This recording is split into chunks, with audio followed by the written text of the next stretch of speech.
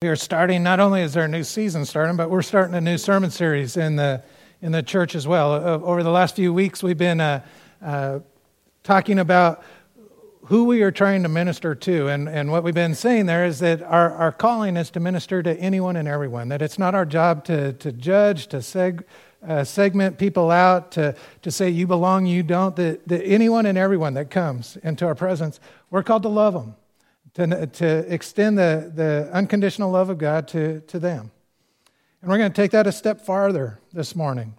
For the next few weeks, we're in Lent. We're moving towards Easter. Easter is the time where we celebrate the fact that we've been saved from our sin, that Christ paid the ultimate price for us, that He conquered death, and that even death could not stop Him, and He was resurrected and has given us an eternal hope, that He's still alive, that He's present with us. And as we move there, we sort of want to examine where we are and make sure we're on the same page as Him. If He is the author of the church, if He is the bride of the church, as the Scriptures say, we want to make sure we're in concert with Him. Actually, we're the bride of Christ. He's not the bride of the church. Never mind. I didn't want anybody coming back later and saying I was a heretic, so I wanted to make sure I explained to you. I just don't know how to talk. I know what I'm saying, though, But so what we're doing over the next few weeks is we're moving from who we minister to the method of our ministry. How are we going to minister? And the thing that we are going to be talking about is when it comes to ministry, we want to make sure that we're willing to do anything and everything to share the love of God with others. That we want to do anything and everything. We don't want barriers to get in the way. We don't want fear to get in the way. We don't want money to get in the way.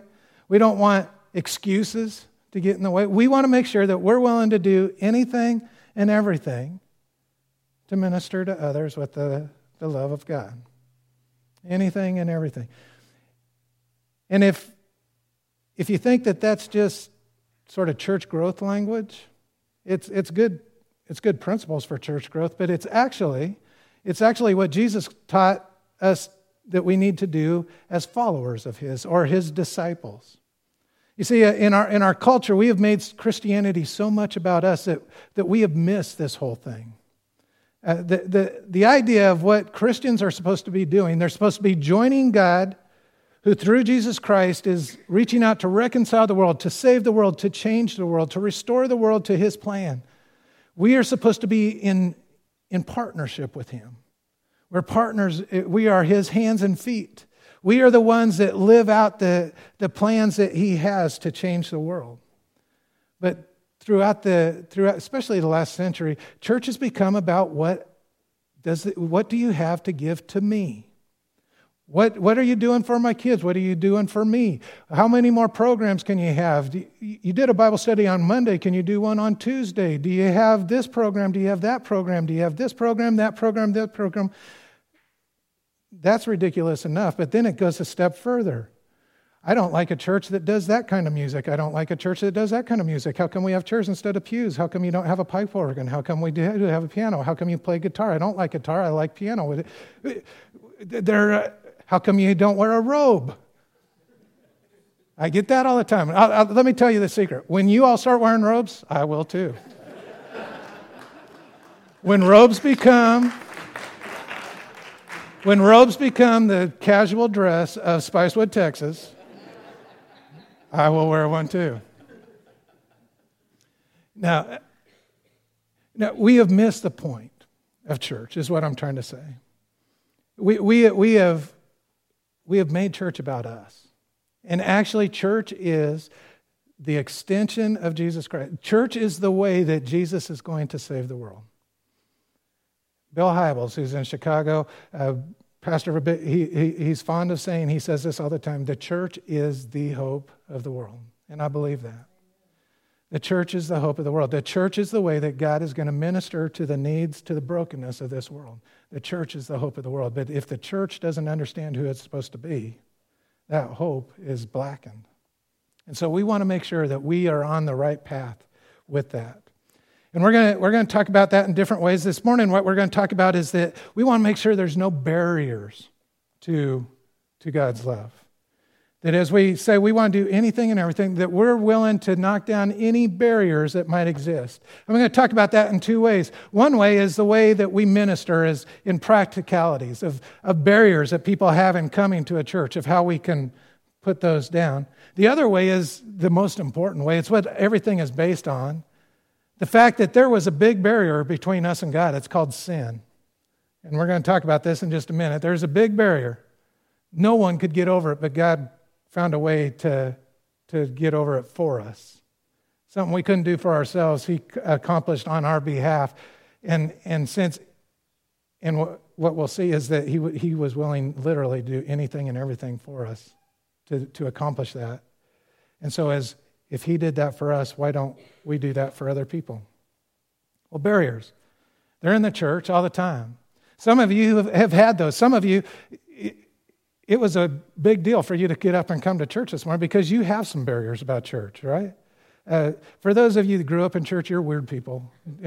Think about your son or your cousin or somebody that doesn't come to church. Put yourself in their head, because come on, realistically, who gets up and on a Sunday morning, a beautiful Sunday morning, who gets up, comes to church, sits in a chair and listens to some guy talk and sing some songs? How many got up this morning and went, wow, that would be a great thing? Well, you learn that, and I'm glad you're here. Don't miss it. But there are lots of barriers to that. Normal people don't do that. There's lots of barriers. What are some of the barriers? Some of the barriers are, you know what the biggest barrier to Christianity is? Christians. We're the barrier. For a lot of people, they looked at us, they looked at what we say, what we do, and they went, wow, if that's what they're teaching there, I don't want any part of it. They're hypocrites. And yes, we are. We are. Hopefully we're trying not to be, but none of us live up to who we want to be. We're hypocrites. But that's a barrier for folks. Church just wants my money. If that's all they care about there, they just want the money. Well, yeah, you need money to run a church, but there's ways that you can work around. There's lots of barriers that people have. Maybe they grew up in a very judgmental, or their experience at church was they went and they just were sort of hammered or told that they were stupid, or that there's all sorts of barriers, aren't there, to church? That whole thing I was talking about with my dress, that's a barrier. I'm trying to overcome a barrier there, because there's this perception that as a pastor that I'm different. I have enough to overcome without having to overcome a dress. So by not wearing a dress, I am communicating that I'm a normal person. Frankly, a lot of pastors like that whole being elevated thing, but it just, the higher you are, the farther you fall, as far as I'm concerned. But by dressing casually, it allows that barrier to be done. Our way of communicating, the casualness of the service, that can overcome a barrier. That instead of the these and thous and stand up, sit down, fight, pray, all the ways that we do church, that you're able to actually hear a message. There's lots of ways that we try to address barriers, but there's barriers for church, isn't there? If you got friends that aren't Christians, you got friends that don't go to, you know what some of them are. As I said, some of you have overcome them. Maybe some of you are still working through them. And I hope I'm not the one that puts you over the edge and you don't come back after today. But there's barriers. And as we do church, what it can become and what church has become, I go to these denominational meetings and stuff, and we spend so much time worrying about how we do things that we forget about what we're supposed to be doing. We get so worried about programs. We get so worried about offering that we forget that there is a basic relational thing that we have to offer. And that's what we're going to focus on this morning. That we want to be a church that does anything and everything to share the love of God with others. Let me preface that so that as we're going through, you don't mishear what I'm going to say. Because a lot of you have been in church before, you think, okay, to do anything and everything means we got to have preschool, this kind, that kind, and you automatically go to programs in your mind, okay? Programs are for the people that are already here, okay? And I'll let you know right up front, if you don't like it, there's plenty of churches that do it off of. We're not trying to build an entertainment center here. That's what most programs are about, is entertaining you and your family. Make sure that you got enough to do. Now, there's great things to do, and there's great ways to do that, and there's ways that we can extend that to people outside, but that's not our primary focus, is to make sure that you're entertained over the summer, okay? Our primary focus is to minister the love of God to other people, to minister to the need, to the hurt, to the broken, to the lonely. Now, sometimes you accomplish that through programs. Don't miss it. I know I'm confusing. I can tell by your faces. There's some of you that are struggling right now. It's not that programs are bad, but that's not our primary focus, okay? Our primary focus is we want to share the love of God with someone else, okay? We're going to talk about this by looking at a scripture. The basis of this, as I said, this is not church growth talk. This is the basis of the gospel, and you're going to see it. This is fundamentals. Fundamentals. And for some of you, you've heard this 100 times, and you know what? That's okay. If you're in sports, you got to practice fundamentals. You got to do them over and over and over again. In fact, if the Texas Longhorns would learn how to shoot free throws, they'd still be in the tournament. If they could practice those fundamentals, they would still be in the tournament, okay? So, as Christians, some of us need to work on our free throws, all right? So you're going to hear it again. It's not going to hurt you to hear it again, all right? We're going to look at Ephesians chapter 2. Maybe something you have heard over and over, and maybe you can hear something new today. Maybe this is the first time you've ever heard it, and this will be good news for you this morning. But we're going to take a look at the basics of the gospel, how it applies to us, and then how we can turn around and make that the basis of our ministry as we try to reach out to the world. Okay? Remember what I said, that there is a basic problem in our world? Okay? What it's called is sin. Some of you may be uncomfortable with that word, okay? Brokenness, hurtfulness, however you want to say it. But be real. There's evil in the world. We don't live up to our potential. And there's a perfect God that we believe created everything. That perfect God cannot live in the presence of brokenness. Perfection and imperfection don't go together. If perfection is polluted by imperfection, it's no longer perfect. Holiness cannot live in unholiness. Righteousness cannot live with unrighteousness. So once sin entered the picture, a holy, perfect God became separated from creation. Okay? There was no way we could ever bridge that gap. No way. There was absolutely nothing we could do. I mean, there's no amount of money that buys your way into heaven. There's no amount of service. There's no amount of action. There's no amount of anything that can bridge that gap. That's the problem. There was a barrier between humanity and God.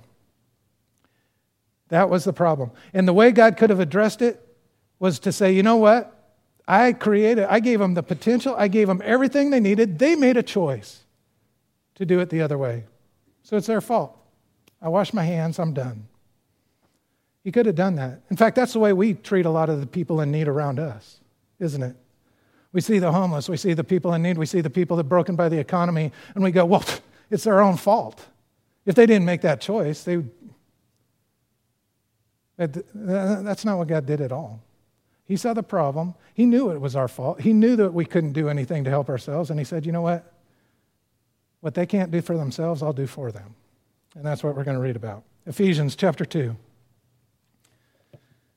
Once you were dead because of your disobedience. Okay, you're dead. The wages of sin is death. Read in Romans. The wages of sin and death. Once you were dead because of your disobedience and your many sins. You used to live in sin just like the rest of the world. You're no better than anyone else. Okay? Just like the rest of the world. You obeyed the devil, the commander of the powers of the unseen world. He is the spirit at work in the hearts of those who refuse to obey God. Verse 3, all of us used to live that way, following the passionate desires and the inclinations of our sinful nature. By our very nature, we were subject to God's anger, just like everyone else. Let's pause here for just a moment. This, in case you don't get it, you're screwed up. Okay? In case you don't get it, you have failed. In case you don't get it, even if you screwed up one little tiny time in your life, that was still enough. Imperfection and perfection cannot live together. You missed the mark. The wages of your sin is death. If you're honest, you know that we all live to our base instincts. That we're driven by things that put us in bad places. That we make decisions based on our own ego and our feeling good and all of that kind of stuff that put us in places and situations where we know we shouldn't be. He says that's the way the world works. That's where we were. We were dead. We were separated. We were broken. We were being run by our own evil desires.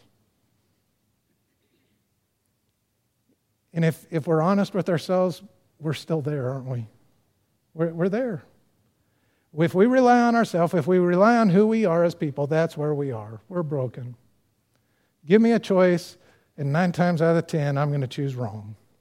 And even when I choose right, I'll find a way to screw it up later. Right? That's where we were. The part I want you to hear there is we were just like everyone else.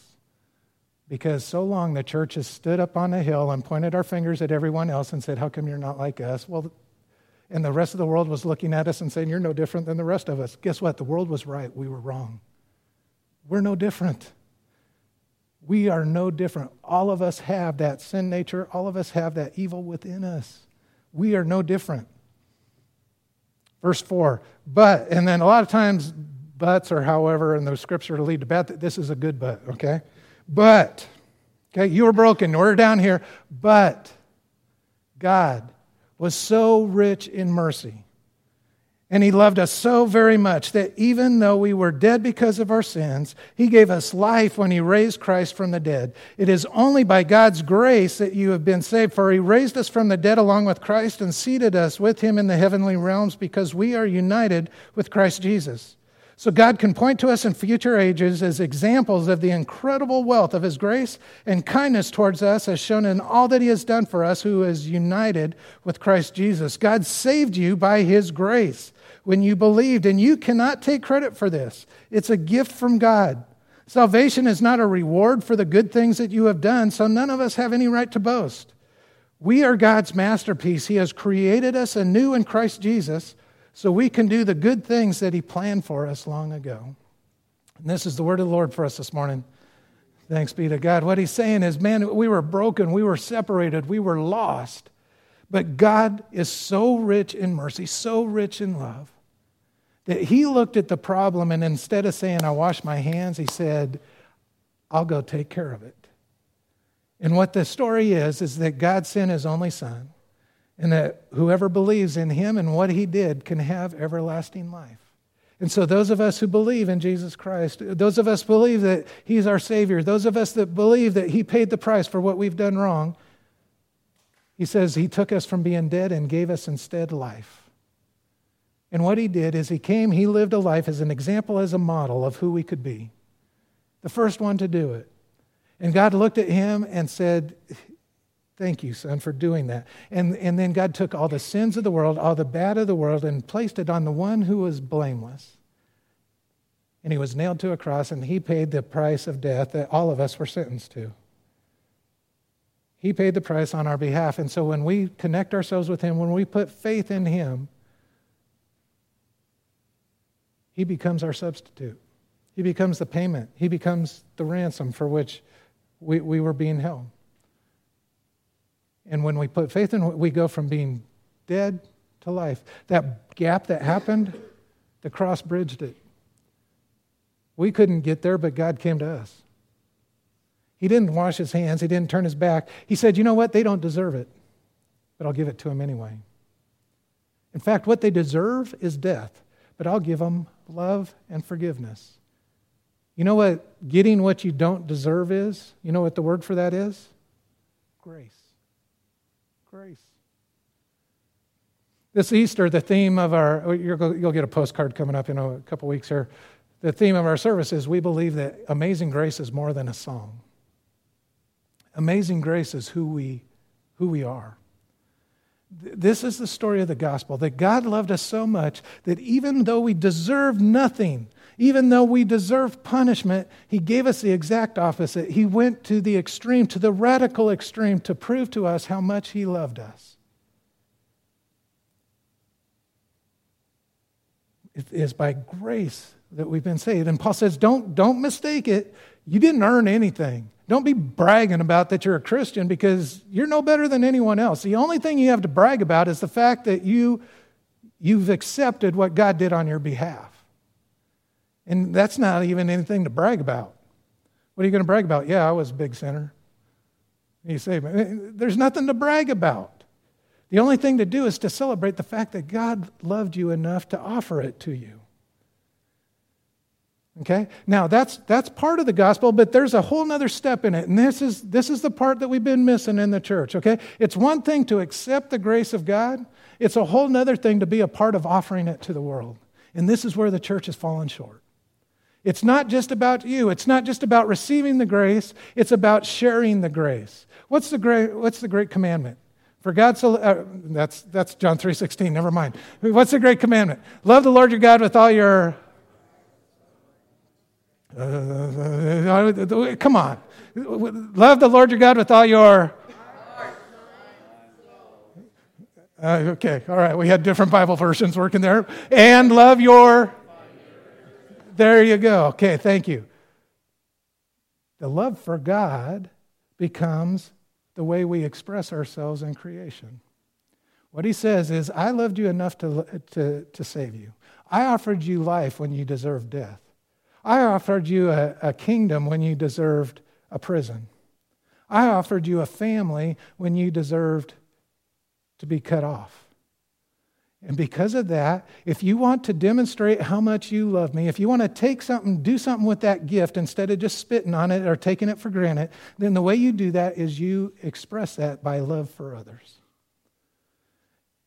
That's what he talks about in that last passage where he says that when we have that gift, that then we can live into the good acts that God had planned for us. Other versions say that we were predestined for, and we don't need to get into a big You know what your destiny is as a Christian? To love God and love others. That's your destiny. And whenever we live into that, then we are meeting what we were created for. All this talk about what's the meaning of life, what's the purpose, that's what it is. To recognize that there's a God who loves us, to recognize that we weren't accidents, to recognize that there was more than biology that brought us into the world, that there is a purpose, that there's a path, that we can have meaning in our life. That's the purpose of the life, that we can honor God by loving the people around us, that we can elevate Him and glorify Him by loving the people around us. Now, for those of you that are new to church, that may be completely different than what you ever heard before. Because I didn't once say shouldn't, oughtn't, wouldn't. There was no guilt, no shame, no why didn't you? That's how we missed it, folks. It's not our job to judge. It is not our job to draw the line. Our job is to open the door. Our job is to make sure that we don't get in the way. Our job is to make sure that we're not one of the barriers. Well, our job is to make sure that we flatten the barriers, not create them. Our job is to open the door, not to close it. If we're going to be the church that we're called to be, then we need to be a church that does anything and everything for those we come in contact with. That we don't point our fingers at it and say, man, they're stupid. They had their chance. They made dumb decisions. They deserve what they get. Well, you're right. So did we. And look what God did for us. We are not judged. What it says in the scripture is we'll be judged the way we judge others. That's scary to think about. You're going to be held to the same measuring rod of which you measure others against. So my policy always is, man, if I'm going to make a mistake, I'm going to make it by being too nice. Yeah, if I see somebody needs some money or whatever, they might go buy booze with it or whatever. I don't know. But if I'm going to make a mistake, I'm going to make it for being too generous than being too selfish. Because when it comes to being measured, that's the way I want to be measured. That's not our job is to make sure that we share the message. To do anything and everything to make sure that people know that there is a God who loves them. This is the basis for where we're going. This is the foundation. We'll get a little more specific over the next couple of weeks, but this is the basis. It's the gospel. Because of what Christ did for us, we are compelled, not out of guilt, not out of shame, not out of have to, not out of ought to, but out of love for God, we are compelled to love our neighbors. We're compelled to do anything and everything we can to help them. We're compelled to love anyone and everyone that walks in our doors. anyone and everyone that doesn't walk in our doors that we come in contact with in the world. We're compelled, not because of shame or guilt, we're compelled because of the love that was demonstrated for us. Why don't you bow with me? Let's pray. Lord, we have to admit that we fall short all the time. We didn't deserve anything from you, and yet what a lot of us have discovered is that you have poured out the heavens on our behalf.